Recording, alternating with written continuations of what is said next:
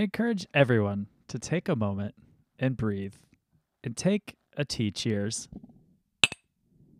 with a Jiri tea. A Jiri tea recognizes the beauty in shared stories and shared opportunities. Ajiri sources award-winning tea from Kenya, employs women in the region to handcraft the labels, and sends 100% of the profits back to the region to support orphan education. Save 10% on your order of Kenyan teas and coffee with the code BeautifullyHuman at ajiritea.com. AJIRIT.com. Tea mugs up. Hello and welcome to the Beautifully Human podcast. I'm Nick Sheesby. In this podcast, I speak with beautiful humans from all around the world, sharing with you their incredible stories, revealing the power in every human story, to spread love and humanity to a world that is in desperate need of it, to show that we can all connect in beautiful ways, no matter where we come from or what we look like. What you will find out is that we are all beautifully human. Let's all be beautifully human. Hello and welcome everybody to the Beautifully Human podcast. From wherever you are tuning in, I truly appreciate you being here today. I am hanging out with Jeanne, Celestine, Lakin, and her story, just to warn you, is very hard to listen to. She tells it in such an incredible way with such power and such strength and such beauty, and her voice is incredibly poetic, but it is an incredibly, incredibly tough story to listen to. Again, all I can think of is powerful and beauty and strength, talking about her story and what she went through, especially she's the same age as me, so that really hit home for me. I'm sure it will for you. I hope you enjoy this conversation. I'm trigger warning. It is a very tough one. It talks about some very, very inhumane treatment of humans, and it's just a tale of horror, truly, that she lived through. So I will let her tell the rest of that story. If you enjoy this podcast, follow along on Spotify and on Instagram at The Beautifully Human Podcast. Rate, review, and subscribe on Apple Podcasts. Helps get these stories out to more people. And as always, enjoy this conversation. So I'm happy to have you here. And I love to start these off with just an open-ended, overarching, very broad question and say, tell me the story of your life. Whoa. Nick, are you sure you want to be here all day? Yep. A story of my life. I've gone through the good, the bad, and the ugly. I feel like I went somehow hell and back. But the beauty is I'm here and I get to do what I feel like it's important to me, which is really like teaching and advocating for peace and reconciliation. And so maybe going back to the Rwandan genocide against the Tutsi people, I was a 9-year-old girl, lived with my parents, my relatives, we had extended family, the people that we considered literally as our part of our family members, even though that they were from other, the other ethnic group. But then, I was just, again, loved.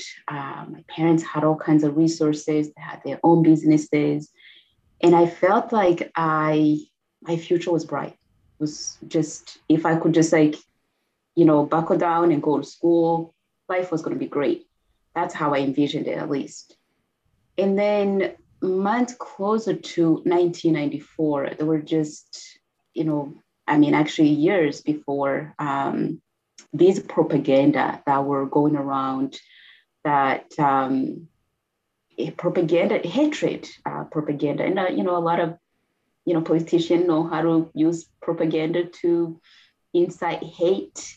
and also just to really pull out these, energize these people who just regular citizens, which just like it breaks my heart that somebody takes a statement and uses this verbiage that just, pin, against one another to serve their purpose. And that's what happened in Rwanda. They just, you know, one day we were, an ethnic group, just a group of people, an ethnicity that were part of the human family. The next day, we were called the cockroaches, we were the snakes, we were just basically everything except humans. I remember in the middle of the genocide, they'll say, cut the tall trees. And it wasn't like, it was like, it was another way of saying, kill these people because they're, their features and the way they looked. So the government really, they were ready, they prepared, they ordered, imported over 5,000 machetes into Rwanda, specifically to kill the Tutsis. They mobilized and trained regular citizens, educated, non-educated, doctors, priests, pastors of the church. It was, and a lot of people think like, okay, it's a genocide. It was committed by these, uneducated people. These were people in the government who held government offices, who were regular citizens, neighbors against neighbors, husbands killing their own wives because they were intermarriage. It was coconuts, and I I don't say that lightly. It was in 100 days, over 1 million people are dead. And that included my parents, basically, and almost all my relatives, and me as a child. So on April 7th of 1994, my sweet father comes into the room. And again, they divided us. We were, the Tutsis were supposed to be, I hate to say this, but when the colonial power came in, they divided us by the features. Imagine that, just features. You have a long nose, you're tall, skinny bones. Your characteristic defined what side you will be. So my father, for instance, was a 6'7" tall. My mother, about 5'8", if not taller. But to have somebody be defined, basically be killed because the way they look, it just boggles my mind up to this day. So in 100 days, they just went out and killed these, innocent people, men, women, and children with machetes and clubs. And a lot of times people think, maybe a gun. No, there was just these basic tools that were used to kill these innocent people. They hunted us in the bushes, in the swamps. So again, back to my dad. My dad came home on April 7th, and there was 10 of us children in the house, and he said, well, to give you a chance to survive, we're going to break into groups. So they broke us into 3 groups. I have a twin sister, Jeanne. She was sent to one of the Hutu family members that was very close to us. Again, we considered her as a family. So my father sent her there. He sent me with my 3-year-old twin sisters, Teddy and Teta, sent me to my auntie who was married to a Hutu. And my brother, I don't remember which area he sent him. But when I arrived that night to my auntie's house, her husband basically said, unfortunately, no, you can't stay here. Her husband had already started to participate in the genocide. Wow. And so from there, we lived in the bushes, in the swamps. And I love when I present in high schools, kids, they usually go, you lived in the bushes. What were you eating? Oh, we ate grass, we ate berries. If we're lucky, we'll find those things. We ate flowers. And occasionally I'll go to some of the neighbors as I was hiding and literally with my own hands dig up, potatoes, sweet potatoes, corn. Um, and coming from a family where I was cared for, everything was, done for us. All I had to do again was to study. And being in that environment, and this is something that, I share with people, is that our human spirit is resilient. I mean, if we've seen COVID. COVID is one thing, but when you hold on to hope, really, if you really hold on to hope and say to yourself, tomorrow is going to get better. The next hour is going to be better. That's how I survived. If I would have lost hope in the middle of that genocide, I would have walked straight to these. They had barriers where you're actually, entire country was sealed with these people with guns, machetes, clubs. So, and they have blocks in every area. You wouldn't walk in the middle of the genocide almost not even a half a mile without seeing a dead body. That's how they managed to kill. They estimate within like the first few months, it was every like 6 minutes, you have, every hour you had more than 500 people dead. Wow. It was one of the fastest killing campaign in our modern history. But to be part of that experience and to be here and to have survived, I take life as a gift every single day. And I hold on to hope every day. I don't let anybody just mess with my day. That's just, truth. I'm like, okay, you're having a bad day. We all do. So I'm just going to let you, if I can't help you, because I can't fix everyone, Right. You're not going to affect the energy and the negativity is not going to affect my day because I go back to life is very short. To really hold on to the bitterness and hate and to just let the smallest, the minute things just throw off my day. No. Right. Yeah, I lived through the genocide and again, I watched my father being killed with machetes and clubs as a 9-year-old, and that just made my heart feel like it was, my heart was ripped out of my, chest because no child, no human, in fact, should be able to go through, that. And when I present, a lot of time people ask me, or people who have never heard the term genocide, they will say, what's the definition for genocide? There's a really, I read the dictionary. The definition in the dictionary does not do justice when it comes to genocide or Holocaust. Like Rwandans, Tutsis were called cockroaches and snakes. The Jews were, dehumanized the same way. They were rats. And so, but what I don't understand up to this day is that how you take a normal human being and brainwash them to be able to have such hate in their mind, to dehumanize another human being to that level. So the definition for me, there's again, because there's no this definition of, of genocide or Holocaust, there's no way to really grasp the meaning of what it looks like until somebody walks through it. It's just stripping of humanity.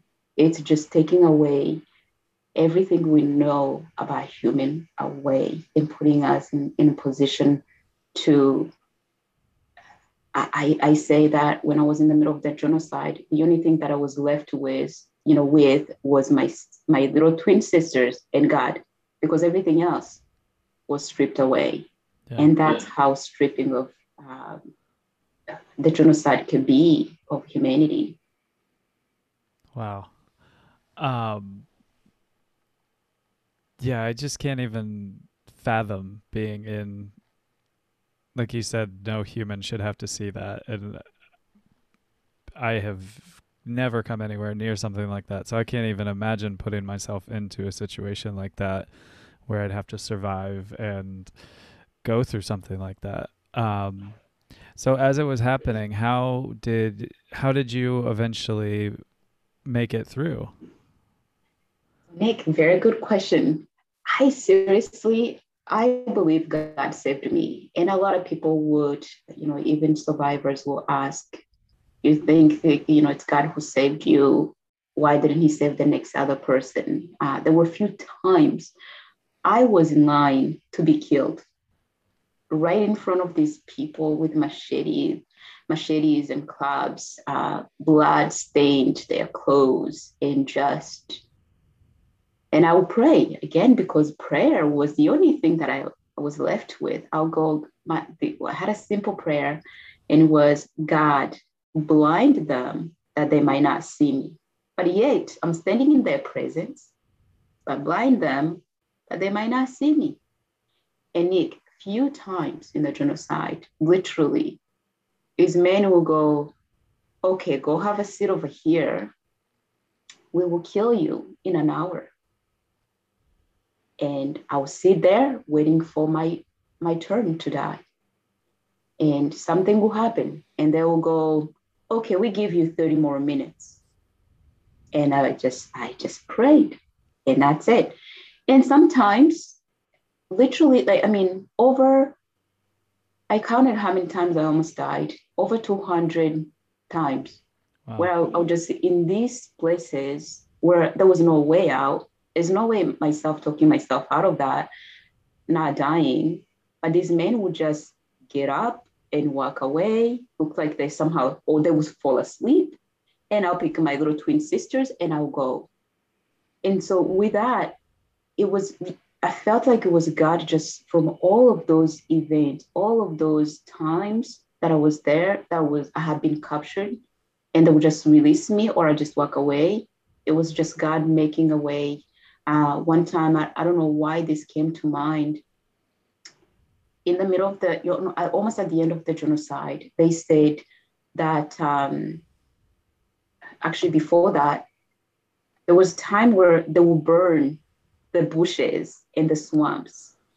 Because they wanted to flush out the Tutsis out of those swamps, out of those hiding places. So they literally will pour petroleum around these places and burn. So we had no places to hide. There were very few places for us to hide. So what I did as a child, I don't know why this came to mind, but I felt like, again, it was God just equipping me to do things that a 9-year-old probably wouldn't think of.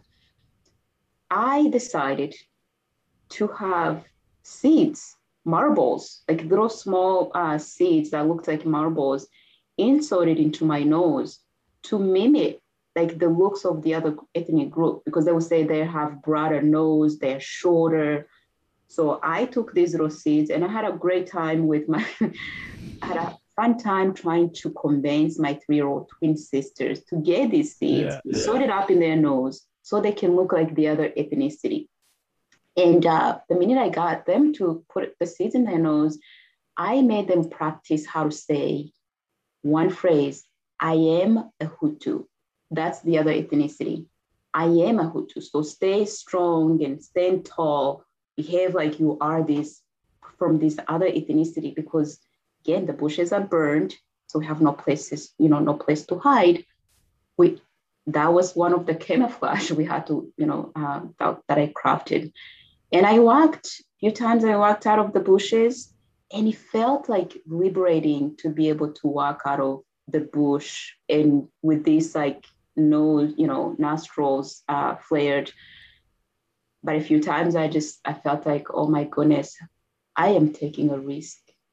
Sometimes that's all you can do. You have to take a risk. It was either they burned us in those bushes, or we walked to the barriers and have us killed. So I had to do all I had to do in order to keep my twin sisters alive. One other thing that I did, it was, and again, I don't know how, why, but I felt like the kids who were younger they were able to go and pick up these like little shrubs for their families for cooking, the woods for cooking. And so I watched them and I said, they just look like so free as I was hiding in my hiding place. Um, and I was like, okay, so what if I just picked these little shrubs just like those other kids and just walk around like I have a place to belong? And that's one other thing that I did. And, a few times again, I felt like this is kind of risky. Yeah. I was away for 3 months. You can only imagine living in the bushes. And, now I complain about humidity in Texas, but in Rwanda, oh my goodness, the rain was constant. It was almost like every single day it would rain. And somehow rain became our saving grace. When it rained, these people didn't want to be outside. They would actually go into, many of them at least, will go into their homes until the rain will calm down, and they'll go back to killing. And so when it rained, it was my time to get out of the bush and go find something to eat, find more berries for these little twin sisters. And it was one of those, times where I felt like, okay, maybe I will wake up and it was just a dream, but that was my reality. That was just the reality that we were living through. I watched and I listened to so many people just being killed, women being raped. One of the things that in Rwanda that they did was to gang rape women. So they will have, United Nations had estimated that between 250 to 500,000 women were gang raped. So many of them ended up with HIV and AIDS and other, not just like trauma, but other diseases as well, if they survived. So it was crafted genocide. It was organized very much. They made a plan and they were ready to go. But I talk about how, just I walk through these events where they were about to kill me and they spare me, or something happens and I walk away and I go, okay, God, this prayer is working. And so I started using the same prayer. I started saying, God, blind them, they might not see me. And there's this, at this time, there's one of these times where I was right almost at the end of at the end of the journey, closer to the end of the genocide. These participants were afraid that the new government, the rebels that, from my ethnic group, the Tutsis, who had been in exile for so many years, they were coming from a neighboring country, Uganda, coming to Rwanda, risking their lives basically to come and save whoever had made it at that point, any Tutsi that had made it to that point. So these organized rebels, Rwandan, they're called RPF, Rwandan Patriotic Front, risking their lives, fight their way through to come and rescue, basically take over the country.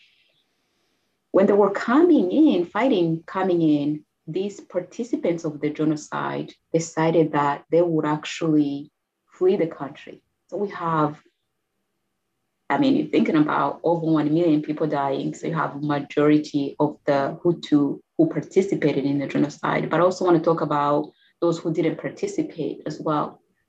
So these people decide to flee the country. The man who captured me, at the end I got captured, and then this man keeps me in his home, obviously rapes me. But decide to take me to the Congo, another neighboring country, because he was supposed to be fleeing the country, and take me with him. While I was going with these people, there were thousands and thousands of people. And even in these refugee camp where we were fleeing into, they were still picking people who had the same features like myself, being, selected and in line, being killed left and right. So one point, they captured me. I was still with the family, but they gave me, and they had me in line. I was in line with these people. They killed every single person in front of me. And then they gave to me. And I was like, God, for these months, you didn't save me so I can come and die here.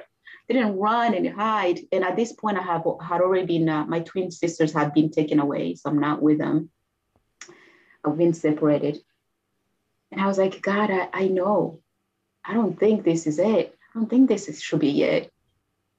And Nick, there in that line, they throw me down to throw me in the river, just like everybody else that had, killed before me. And I hear this woman as they threw me on the ground. She said, stop, stop. That's my daughter. That's my child. And I'm thinking to myself as I lay there, I was like, this woman is going to walk here. Her eyes and mine are going to meet. And she's going to realize that I'm not her daughter. And she's going to walk away. This woman weaves herself through all of these people, hundreds of people in line chanting, kill her, kill her, kill her. She just walks right through and she looks at me. And I looked at her. I was like, and she said, no, that's my child. She continued to claim that I was her child. I knew my mother was dead still, but I was like, okay, let me see how this is going to unfold. These men were confused. I feel confused, but I'm not trying to show that I was confused or had any doubts at all. But this woman, she was just flawless. And she's looking at me and still claiming me. And something in my heart just felt so warm that somehow God is just sent me an angel to save my life. They picked me up, threw me in this woman's arms. Actually, before they did that, they actually separated her and I. And they said, don't say anything. They had her go on one side, me on the other. They did investigation. So they asked me a series of questions. What is your name? Where were you born? What city? How old are you? And guess what? All of those things. Because in Rwanda, we had, just like the way we have a driver's license, in Rwanda, you had to carry racial identity card. So you're a Tutsi or you're a Hutu with your children's names in there, where they were born. All of those details they asked me was exactly how they were written in her identity card. Wow. And they come back, threw me right into her arms and said, go. So she holds me, holds my arm. She's like, my child, I will be with you. And I turned around to look at the rest of the people who were behind me being killed. And this woman, she said, I'll be with you. Go with these people, I'll be with you. And released my arm and disappeared. And so I continue with these people. Wow. But ever since, I felt like God has literally, life is going to be tough, that we are in this world, and I'm not spared ever since. But I know in that moment, in the book, I don't say, well, she was an angel, but the reality, because we wanted to let people kind of conclude what they, think that she was. A lot of people think that was my mother who came back to life. A lot of people think that God sent me a beautiful woman to just save me who was from another ethnicity. All those things could be, except that I don't think that was my mom. Of those other things could be possible. It's just the way I've seen miracle after miracle. And I just decided, you know what? This is God. What I see is God just working in my life. So I am here because he saved me. There's nothing I could have done as a 9-year-old to save myself. Yeah. It was tough sometimes. And I was like, I am just marching to these people, and I want them to kill me. So I'll be done hiding. I'll be done trying to, make sense to my twin sister, my 3-year-old twin sisters, what this is, to even keep them away from seeing such, inhumane acts being acted in, right in front of them. Yeah. But then I felt like, okay, I look in their eyes and go, no, can't do this. Cannot have them die. I have basically became mom and played mom's role, played dad's role, played big sister's role. I grew up so fast because I felt like there was a purpose. And that's another thing that I tell people. When you feel like life is bad, find a purpose. Just find something you can focus on, but find a reason why you should be leaving. Because that's what saved me. I said, well, life might be as bad as it is, but now I have a responsibility. These twins have to survive, and they in my hands, and I have to do whatever that I need to do to make sure that they make it at the end. Wow. Yeah. I just can't even, the strength that you have to make it, to be telling this story. So thank you for telling the story and reliving it, and just wow. Um, how, with everything that you've experienced and you've seen, I know mentally that I can't even imagine what that does to your mind, especially as such a young person. I mean, I couldn't imagine walking out the door and seeing someone get murdered in front of me at 36. I mean, I would be shell shocked by that. So mentally, how do you deal with that, and like how do you keep your mental strength through that? Very good question. Did you just mention that you're 36? Because I'm Yes. I'm about to be 36. Nick, we're the Ah. same age in the genocide. See, honestly, I was doing the math because you said 94 and you said you were 9, and I was like, so you have to be the same age as me, Yeah. or Like, pretty close. Yeah. yeah, July 7th will be my birthday, so I'll be 36. Oh, Goodness. Is it almost a month 36 or from 35? today. I don't know. Yeah. Can't do the math.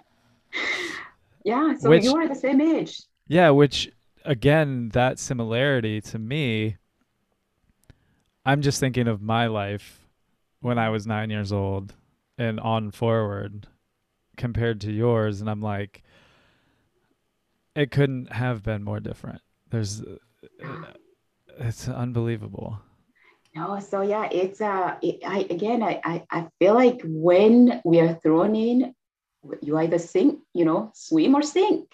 And I did swim. I Yeah. swam for my life. Um, I, the mental, honestly, like I didn't feel like in the middle of the genocide, I didn't feel like I was mentally affected. I was afraid in the middle of the genocide. I was afraid of what my life was going to be like, or what my mental state was going to be if I survived the genocide. That's what I was afraid of, because a lot of times when you're running, when you're in this like survival mode, you're just living by seconds, by minutes, by hour. So you don't have time to think about all the pain that you've like very much experienced. I had like for the first time in my life, I actually felt like I had anxiety, and I felt like I had migraines. And I was like, that's it, it's attributed to what I just saw, to the genocide that I just witnessed. I saw my mother and my 3-week-old little brothers, dead bodies as well, in the middle of all of that. But at the end of the genocide, so I I came back, and I was a homeless kid at 10, because no orphanages they were just full at the capacity. And I ended up becoming a homeless. But I remember just being so angry, so I felt resentment towards these people. I felt anger. I felt just so depressed after the genocide, because again, I'm in the middle of the streets. And somebody recently, I was doing a interview with a Holocaust museum. They wanted to have my story recorded in the museum, and they asked me, "What were you eating? Oh, how was life? How was that? That must have been tough." But to be honest, my response was, "I survived the genocide. Now I'm in a country where, the new government had taken over. Nobody's dying. So hunger was not a big deal to me, because I've been hungry. Since April 7th, I've been living outside. Now it was December. So not a big deal. And I wasn't being abused. I was just a homeless kid. I was like, I lived in the bushes. And so now I'm living in the streets, freely living in the streets. So something better was an upgrade. Yeah. Um, and so by then, like my heart was able to really process all of that I just had seen 6 months, after 6 months. And I remember feeling like I was descending into this dark dungeon and there was no way coming out of that. Depression, PTSD had really got the best of me and held me so tight. I remember just praying and asking God, I was like, you didn't save me so that I can live this miserable life, so I can be a prisoner of my mind. That's how it felt like. I was just in jail. and I remember just crying and saying, God, I don't think this is it. I don't think this is why you saved me, to have so much anger, to have so much resentment in my heart. And I remember just lying down, lying down, and I felt like the Holy Spirit. Actually, before I go there, my sweet mom used to say that if you have a bitter heart, if you're angry at my siblings, then God does not hear your prayers. Like there was almost like there was a cup that if you don't forgive, God doesn't hear you, and as a child, I believed that. Yeah. I really honestly believed that. So I said, okay, God, you want me to forgive these people, for me to be free. I don't know how. I cannot see myself forgiving these people. If anything, I want to condemn to go to hell, right? Yeah. And I remember just hearing almost like God's voice as I was lying there, says, forgive them. Forgive them. So soft. Forgive these people. And I was like, I don't know how. I don't even have the strength to forgive these people. But I said, well, I'm going to be obedient. Give me guidance. Show me how. Then I'll do it. And Nick, I remember the minute I was able to say, I forgive you for raping me. I forgive you for killing my family. I forgive you for all these inhuman things that I've seen as a child. All these things that are still echo in the archive of my memory. I forgive you for all of that. And God challenged me to pray for these people.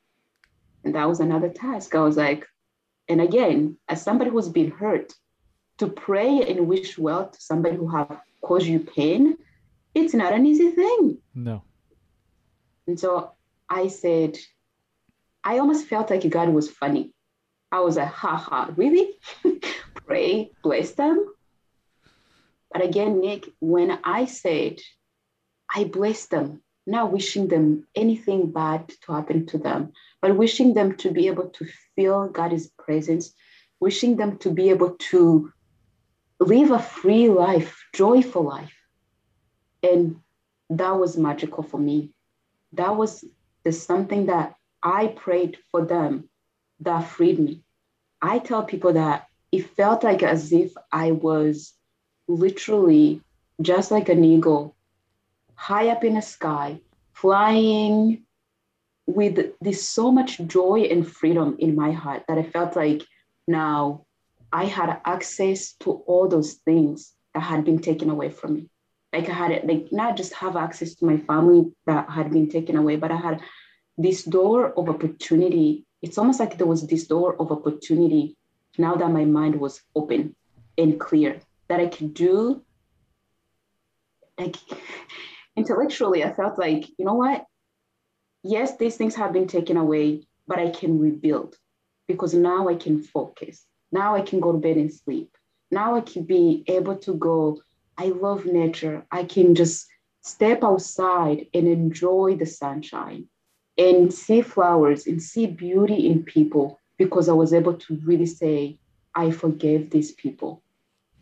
And I know a lot of people think that there's this misconception about forgiveness that if you forgive somebody, somehow you're minimizing what they've done to you, or you're welcoming them back in to, walk all over you, or, they're not going to be punished because you forgive them. It's all misconception. We forgive so we can be free. So if any of, your listeners, Nick, forgiveness is a gift you can give yourself. That's just bottom line. When you forgive, you tell yourself that you are free. You're no longer tied to that abuse. You're no longer tied to the pain. The pain happened when you can process all of that, but you're free to live your potential. You're free to live in the present moment. One other thing that I did, because again, when you go through PTSD, I encourage people to seek professional help. Some of these things you cannot go through them yourself. And swiping them under the carpet does not work. They come back. They really come back. And so professional help is even having a good friend to talk to. Not everybody has access to professional, counseling and psychologists and so forth. But having a good somebody you can communicate with, somebody you can trust to share the darkest part of your life is so critical, so important. So my husband, I remember when I met him, I shared these stories with him and he said, you need to go see counseling. You need to get into counseling. And at first I was like, no, I'm just fine. But because I wasn't having nightmares, but I would, get like anxiety, or I'll feel like, get sweaty hands. And he's like, no, honey, you need to go see, we need to have you need to chat with a professional to kind of give you, he's not a professional, he's not a counselor. We could talk to each other, which we actually became each other's counselors because he was abused as well by his own sibling. And a professional help really helped both of us. So I remember going into my counseling the first time, and my counselor, as I detailed the event, and she looked at me in the eyes and she said, well, Jeanne, you can actually traumatize somebody by sharing these things. And that was the last time I saw, that counselor. Yeah. But that's to say that not like your first visit doesn't mean you're going to have a click with somebody, the counselor. You might have to see multiple counselors until you find the one that you understand, that understands you, that is able to guide you. So, really try multiple people. There's this woman that I saw in Washington State, very sweet woman. She was another one that my husband said, I'm signing you up for. And I saw her, she was doing a EMDR, and just literally, it's the eye movement practice where people, as you tell the details of, what happened to you, or what you've experienced, PTSD and so forth, they're able to walk you through this like light back and forth. I felt like that was so helpful. And so it's something that is being used with our soldiers who are coming back with PTSD as well. So it's very effective. It helped me. And I did combo between, and also, obviously diet as well. So I did do a lot of cleansing, yoga, meditation, all the things that are helpful. Sometimes because of a lot of like noises that were happening around me in the middle of the genocide, when I hear people just like screaming on top of each other, that just like sends me into like, that's chaos is coming. So I get, my anxiety level goes up. Sure. So at least even when I'm working, I have like background music that is calm instrument music. Music is good for the soul. Or I do literally, if I feel like something is coming, I would do my breathing exercise before, or if I feel like, and also the way we wake up in a day. Oh my goodness. When you get up and then boom, run to your coffee, maker, and then you run out of the house, you have not given, you've already set yourself to, for failure, because all that rush doesn't help ourselves. So I make it a conscious effort to, okay, I'm going to get up, going to say a prayer, going to say the things that I'm grateful for, small and big. And I've been, again, I keep saying that I'm grateful for my coffee. Simple things like that. Grateful for hugs for my 4-year-old son. Those things like helped me go into the day feeling like it's going to be a great day. Yeah, that's the things I've done, Nick. And there's so much more that I yet probably need to learn to do.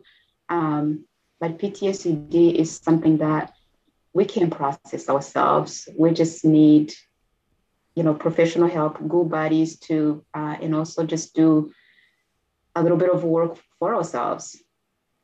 Yeah. Yeah.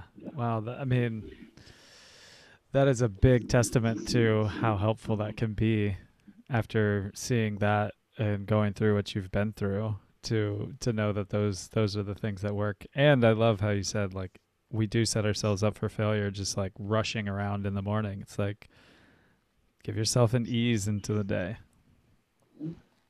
Simple things, just little these simple things. Every day I say, I am grateful. And you make a list of 5 things, because life could be so, and also thinking that I make a conscious effort to say, my life might suck right now, but there's somebody who has it worse.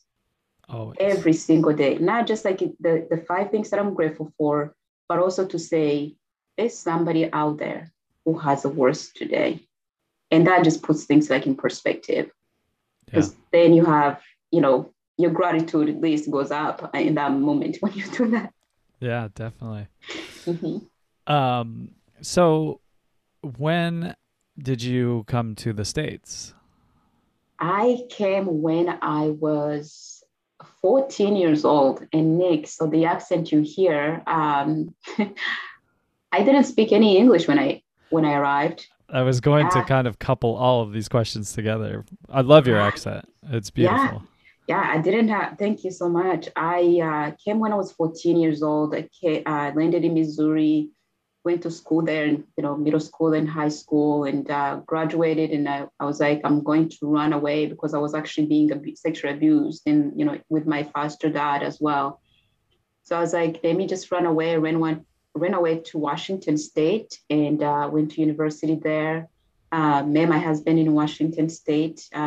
Blessing, because he's been such a great gift from God, somebody who understands me as crazy as I am and loves me despite all my flaws. And, again, we are human. We're not perfect. Nobody's asking us to be perfect. The only perfect person I know is Jesus. And so, but he loves me, and I love him. I love his heart. I love the fact he loves people and loves just to be able to uplift other people despite the fact he's been abused as well. And once I graduated with my master's degree, I actually decided that we moved to Texas. And Texas has been such an incredible state to us. Texans have been so wonderful to us. I recently, I'm not sure if you've seen this interview on today's show with President Bush. President Bush invited us to come and chat with him, and First Lady Laura Bush to come and have a chat with them at the beginning of last year, 2020. And I remember just my husband and I was always a big fan of President Bush, and so is my husband. And I was like, I got the invite. I was like, oh my gosh, there's no way this is happening. Like, I am going to meet President Bush. This is unheard of. Yeah. We used to drive to Dallas, and I would tell my husband, whether we were driving or flying there, I would say, wouldn't that be awesome to actually go have a cup of coffee with President Bush or have a glass of wine? And my husband would remind me that he doesn't drink. I said, what about tea or coffee? Yeah. Water. Right. And he would say, well, honey, that's just not going to happen. But I kept professing it anyways. So I got this invite, and President Bush we met with him and Mrs. Bush. It was one of the most incredible experience. I remember just walking in. I was so sweaty, of course, because I was so nervous. And meeting, the president and President Bush and the family. They have such kind heart. They're just so loving and accepting of, of people and our humanity. And they just made us feel so comfortable. And he asked me if he can highlight my story in his new book, Out of Many One. And I was just like so overwhelmed and honored. And also, when somebody's been abused and been hurt so many times, when we receive like a gift or somebody's nice to us, we think like we don't deserve it.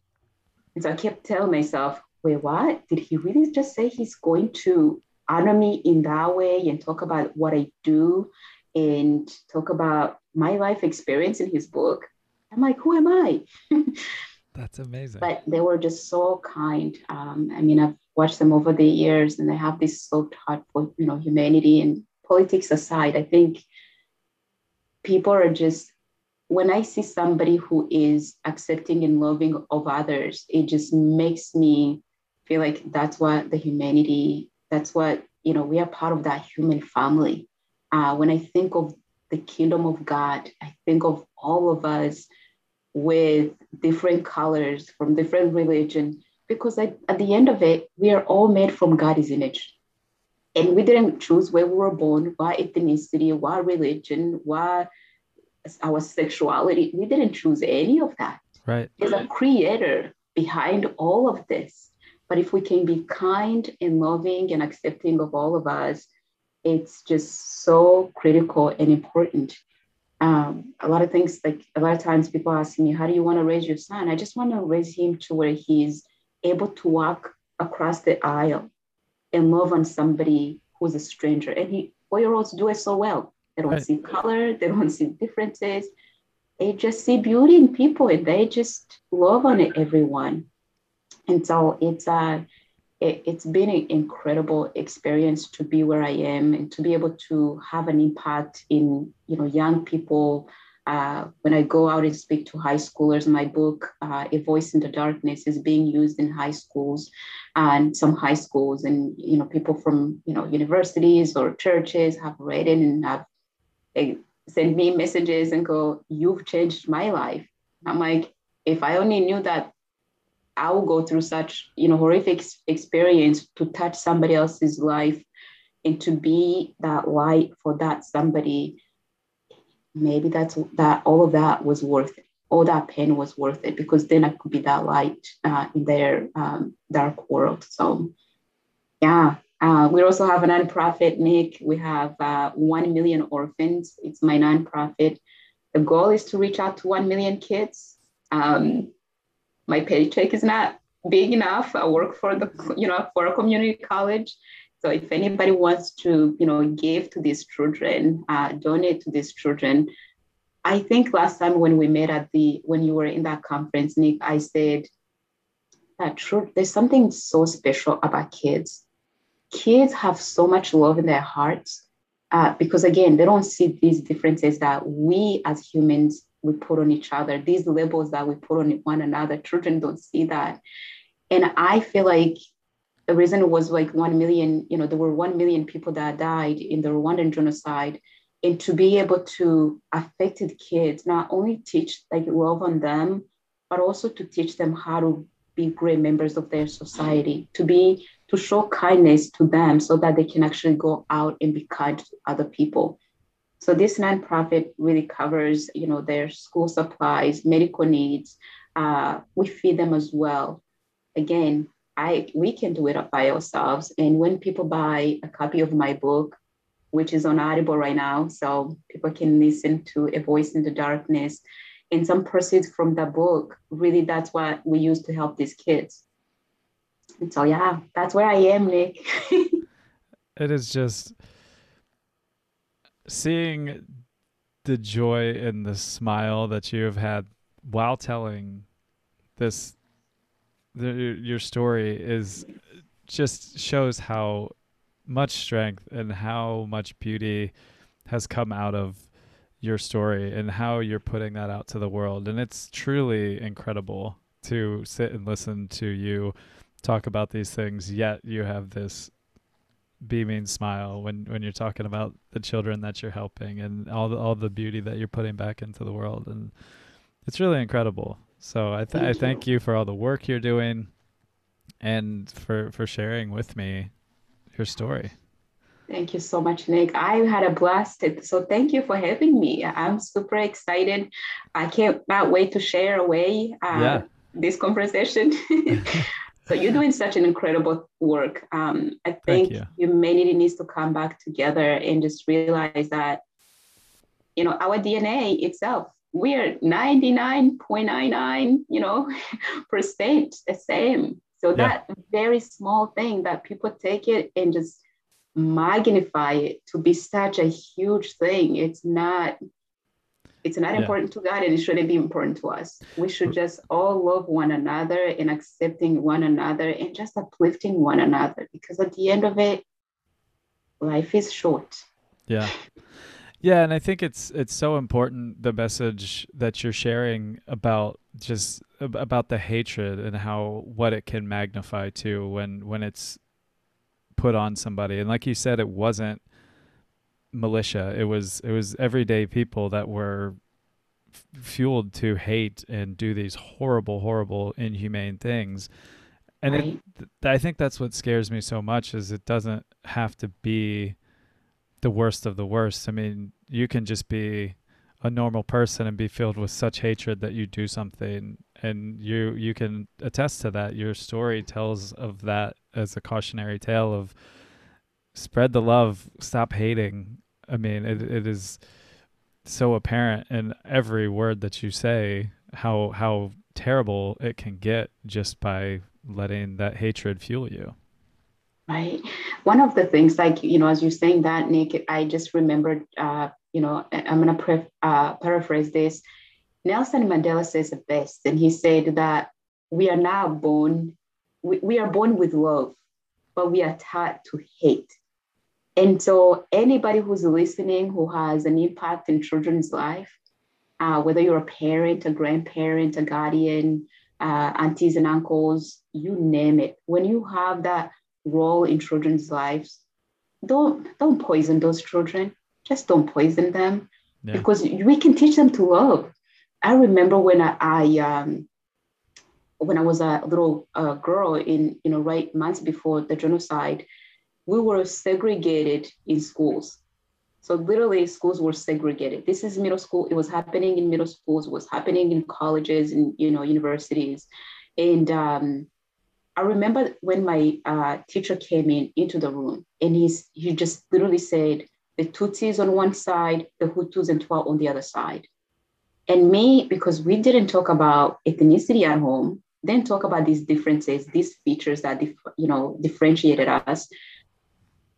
I remember just standing there confused. I was like, I have no idea which part of the group I need to go on. But the majority of the people were going to the Hutu and Twa side. And I thought, maybe I need to go on that side.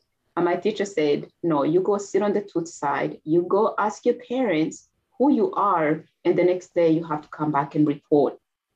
So I went home that day and I asked my mother. I was very frantic because I was like, I am 9 years old and I don't know which part of the group that I belong to. And so I asked my mother, I said, who am I? Am I Tutsi? Am I Hutu? Am I Twa?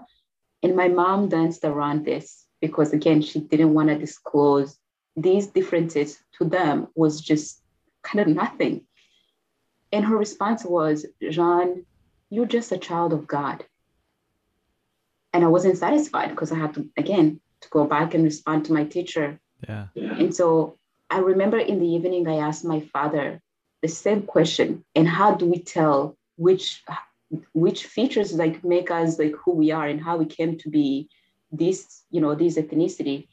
And my father's response was, in the kingdom of God, there's no Tutsi, there's no Hutu, there's no Twa. You are just a child of God. And that's something that carried me all of these years. Even though that my parents have passed, those labels, we slept on each other. Somebody slept those labels on us. And here we are. But people take that to be, oh, I am part of this group of people. These are it's like kind of like a cult, where you say, you worship everything about this group of people, but yeah, you just minimize the beauty that is in all the other groups of people. The fact that we are all part of this kingdom family is what's important than those other labels that we put on each other. Yeah. Mm-hmm. Yeah. Oh man. Um, I wanted to ask what is your native language? It's Kinyarwanda. Okay. Kinyarwanda. Like so Yeah. Rwanda is the last, like there's Kenya right in front. It's it's such a beautiful language. I've been teaching it to my husband and my son. Um, my husband picked it up quick when he just met me. He wanted to impress me, but now he stopped. After 12 years, that happens. Yeah. um, but yeah, it's Kinyarwanda. It's not very used in other countries. Swahili is another one that is spoken in East Africa as well. I also picked up French. Hmm. And so when people hear accents, I go, I don't know which one you're picking up. Right. Could be the French, could be a little bit of Kinyarwanda. I don't know. It's very poetic. It's very beautiful. Yeah, it's long sentences. Yeah, the words are longer as well. It's very calm. What's funny, actually, I'm glad you asked that. I spoke to my family, my siblings who survived the genocide. When I speak to them, they go, "Why do you sound like you're rushing over the phone?" But that's because like the English we speed up, and Yeah. so when I'm speaking now, I feel like I'm used, even though it's a very poetic. The Kinyarwanda is. I feel like even with that, I picked up the speed. You're Yeah. like, why you sound like you're rushing now? Like I'm not going anywhere. Just the way I sound now. Yeah. That's It amazing. could be the coffee. Right. Yeah, absolutely. Can you say a phrase in Kinyarwanda? Absolutely. Amakuru yawe. I means, how are you? Oh, it's so beautiful. And you say nimeza. Response is easy. Nimeza, which means good. Nimeza. Nimeza, nimeza. Mm-hmm. Nimeza. Yeah. Mm-hmm. I love that. Yeah, thank you. I'll teach you some, Nick. Yeah, I would love You and that. my husband can get in the same class. Deal. I am totally in for that. Um, all Yeah. right, I have a couple two more questions for you. Um, first one is what would you want the world to know about you? To know that I survived and I am living life really. I'm fully living and I'm present. Living the present moment. Mm-hmm. Yeah, I love that. Yeah, And thank that you you. you have so much power in your story and that you are living in the present after everything you've experienced in your life, and it's really Yeah, beautiful. it is like, you know what, Nick? It's like sometimes like people think like, okay, so I just survived this thing, but surviving without really fully living is not living. I remember when, and again, I love Nelson Mandela after he was in prison for 27 years. And he came out and he said, if I didn't forgive, let the bitterness stay in prison, I would have been in prison, even though that he was outside, out of the prison. And so there's the difference between like really surviving and fully living every single day. There's not a day that go by without really cherishing the moment for me because I feel like there's so much beauty. I stop and smell the roses. I when I'm having a cup of coffee, I'm grateful for that. When I enter the house and there's light and I can take a shower, I am grateful for those things. So and again, I see beauty in people because I feel like we're so connected and there's so much. Our difference, I feel like that's what makes us even more beautiful, that we can fully have access to different things Yeah. and yet just love and accept and feel. It's incredible. So I'm fully living. Yeah. I love that. Mhm. And I think you'll like this. There's a song that I really love and the lyrics in it. I bring it up a lot on the podcast, but it's just so beautiful and I went through a really bad time that I put on myself where I almost passed away because of my drinking. And then when I started into sobriety and relearning how to live, I found this song. Well, I had known the song, but I found the lyrics just something that was so powerful. And it says, "Snails see the benefit, the beauty in every inch." Okay, you need to send me that in an email. I would love Yes. to listen to it. That is Oh, you'll love it. beautiful. Yeah. And so that's how I started working back into life and learning, is thinking about snails and how they love I mean, they see every single inch because they're just scooting along on the ground. And I was Yeah. like, I really love that. So Wow. that's That's how perfect. that's where I gather my strength from, is thinking of Ah, snails and the beauty in every inch that they find. So I'm with I'm you on finding the beauty in all of life. Yeah, man. I love I'm so grateful that you made it, Nick. It's I mean, there's so much to live for now, right? Yes, There's so absolutely. much to live for. It's probably because there was a pain that you were trying to numb, Yeah. and you turned it around. So I'm grateful that I want to learn about your story as well. Yeah. Do I We need to can go back and listen to podcasts, or you have to tell me? I I have to can have tell you. a podcast so you can tell me. Yeah. Well, we could just chat at any point. I would be glad to tell you my story. No, I'm so glad you have the strength and the resiliency in you to just to be able to do that. It's not easy. No, it's definitely It's not. not easy. Definitely not. So thank you Yeah. for that. Mhm. I actually want to throw one question in here if you have time. I do. Perfect. I'd love to ask this question, and we'll take COVID restrictions aside and all of that. If I Mhm. came to you and I had a plane ticket to anywhere in the world, where would you be going with that plane ticket? Mm. And like anywhere they have like water, like beaches. I love water. I love walking on the sand. So, gosh, that's a great question. I feel like there's so many places. But again, if there's water, I just this like the sound of water relaxes my mind.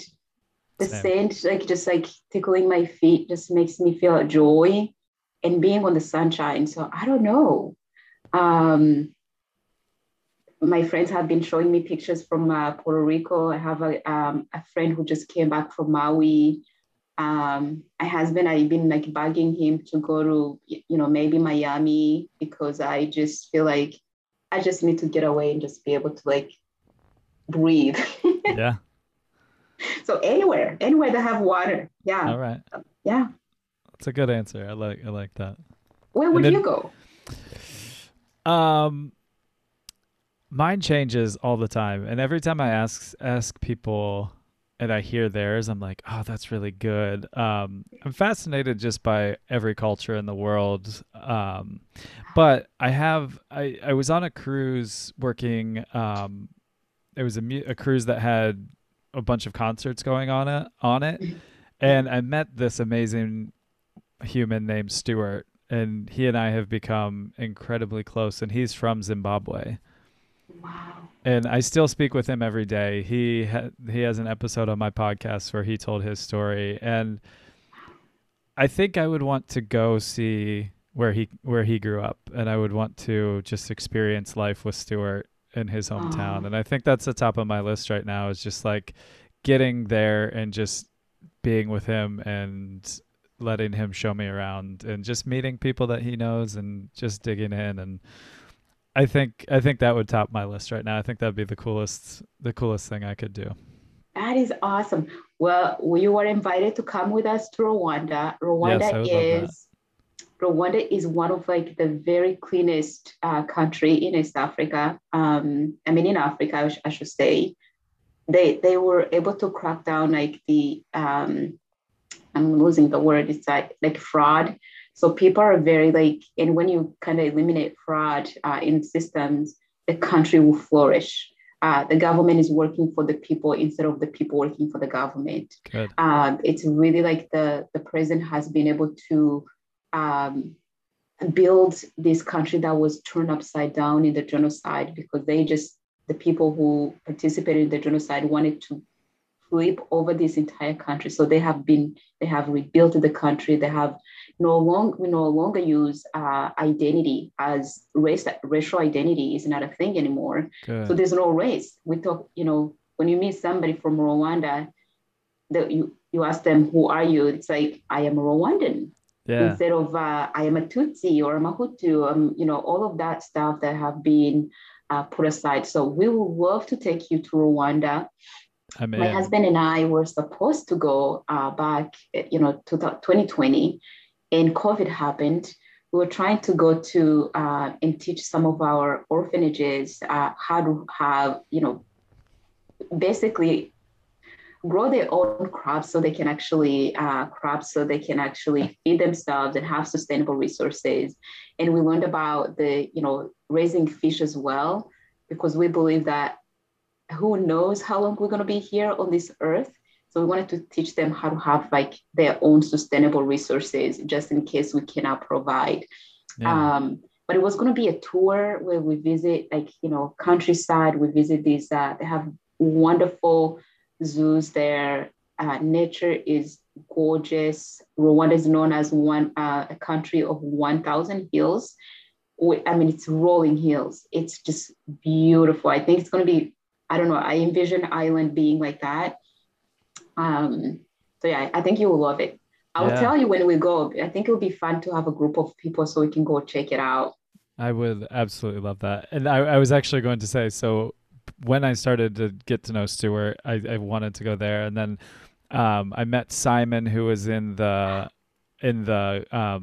clubhouse group, and Yeah. he actually was on here too, and he spoke with me and he told me about where he grew up, and I was like, oh my god. So everyone I meet from Africa, I want to go and just like, I want to go with Simon, I want to go with you, I want to just dig in and like see everything and just learn all I can. It's not far away from each other either. Africa is not too, you can go, but you want to give yourself like a chance, maybe like I would say maybe a week in each country. So you actually soak in the culture. Sounds like you love to connect with people. So it would be, give yourself maybe a week in each place. Yeah. Kenya, where Simon is from, is actually border, it's neighbors to Rwanda. So Perfect. it's 45 minutes on a flight. Great. Don't That take a sounds, bus. yeah, that sounds fantastic. I actually, one of my friends who I again met through like social media and stuff, she runs a tea company out of Kenya called Ajiri Tea, where she went down there and she employs women to like make the tea, and then they make artwork in the box that they sell. So every person that buys an Ajiri tea is actually helping put women to get employment and helping the children go through school. And then when you get a box of Ajiri tea, you actually get some of the artwork that they Wow. made and a piece of jewelry that they have made, and it all comes from Kenya, and it is stunningly beautiful. I love tea. I love to support him. If you send me the I will, website, yeah. I'll spread the news. This is something that, and you can cut off all of this too, Nick, if you want to. I think it's when you empower women. I know you're a man, and my husband is a man. When you empower women, there's something beautiful of how they're going to treat the kids, Yes. and to really give them, by nature we nurture that, right? So when you empower women, they go out there and be able to raise, children, even children who are not their own. Yeah. Um, I've worked with women a few times who have taken in, even in Rwanda after the genocide, who just literally said, I lost all my children by welcoming. And these are the women who just, with the little that they had, like a little bit of food, they were able to share with these children who are just not their own, these orphans. And those are the people that we'd actually empower as well when we do these, support these orphanages. We we have like orphanages where women from the villages came up, and just any child who's not wanted, they take them in. And to know that those babies are being taken care of through either donation or somebody making a tea, that just warms my heart. Yeah. Yeah, I would It's love so to support beautiful. them. Hmm. And I mean, I think women are so, I mean, absolutely vital, but so just incredible. And yeah, when you see the empowerment, and when women come together, it's really, really beautiful, and I'm all for that. I think I think it's incredible. We need more of that. We need more men out there acknowledging that. Yes. Women are badass, and we just are. get used to it, man. Far more than we are. We change the world. Yes. We really, we can change the world. Rwanda has 64% of women in their government. And I'm seeing things happen because of women. And Absolutely. So when you empower women, they also come in with that gentleness as well. Right. But also, you said it, badass as well. But also, when it comes to loving and being peacemakers, women know how. We don't have might have a little bit of ego sometimes, but not like men. Right. Right. I fully agree. I think that's amazing. So I can't wait to go to Rwanda with you. That's going to be amazing. Yes, we're fully vaccinated too, Nick, so we'll go anytime. Fantastic. I cannot wait. And then I'll get Stuart to come up so you can meet Stuart. Stuart is one of the most beautiful humans I know. I love that man to death. Is he on social media? Maybe you connect me with him. Yeah, I will. I'll connect you. He's the reason I wanted to talk to him is I saw his smile and the joy coming from his smile, and I was like, I have to befriend that dude. And then we became friends, and it's like that. Just like that. He was working in the dining hall, and he was just talking to people and laughing and smiling, and I was like, I'm gonna meet Stuart. We're gonna become friends, and we did. And love that. I love it. It's so good. I seriously connect with him every day. I check in on him just to make sure he's doing okay. That's your brother. That's my brother. Yeah, that's absolutely. Your brother right there. Yeah, I love that. All right, I have one more question for you. Yes. And it is, if you had the ear of everybody in the world, what would you say to them?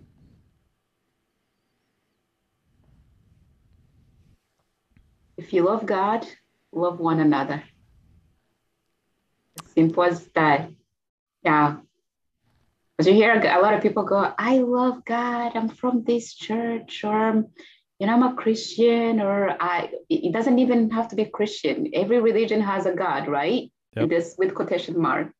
If you love the Creator, love his creation. That's it.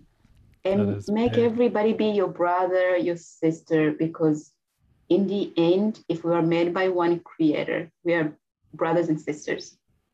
Yep. Yeah. Yeah, that's a really incredible way to put it. I love that, because so many people say to love and kindness is a massive one that when I ask this question, but I think that one's really important, especially in this country right now, because there's a lot of divisiveness with that. There's a lot of people using Christianity in a hateful way, and I've seen that a lot, and it really just it doesn't make sense. I'm like, if God created all of this, and then you should be the hippie tree hugger, whatever you want. Like, you should want to save this world, this planet, because your God created it, and also.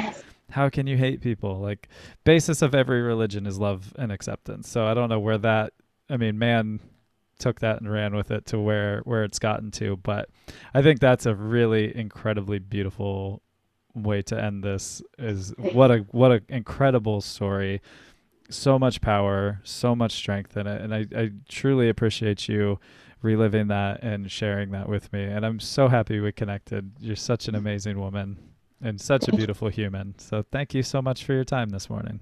Thank you so much, Nick, for having me. I hope you have a blessed day today, a peaceful day as well. Again, I hope everybody gets to hear your podcast. I'll be sharing just because I feel like it's our society, our world needs much more of this. Yes. So thank you so much for being the voice out there. Thank you. I appreciate you sharing your voice with my voice. It makes it beautiful. Great. Thank you. Thank you. Take care, Nick. Bye. Bye-bye. Thank you for listening to the Beautifully Human podcast. To hear more beautiful stories from beautiful humans, follow us on Spotify and rate, review, and subscribe on Apple Podcasts. Follow us on Instagram at the Beautifully Human Podcast. Peace signs up.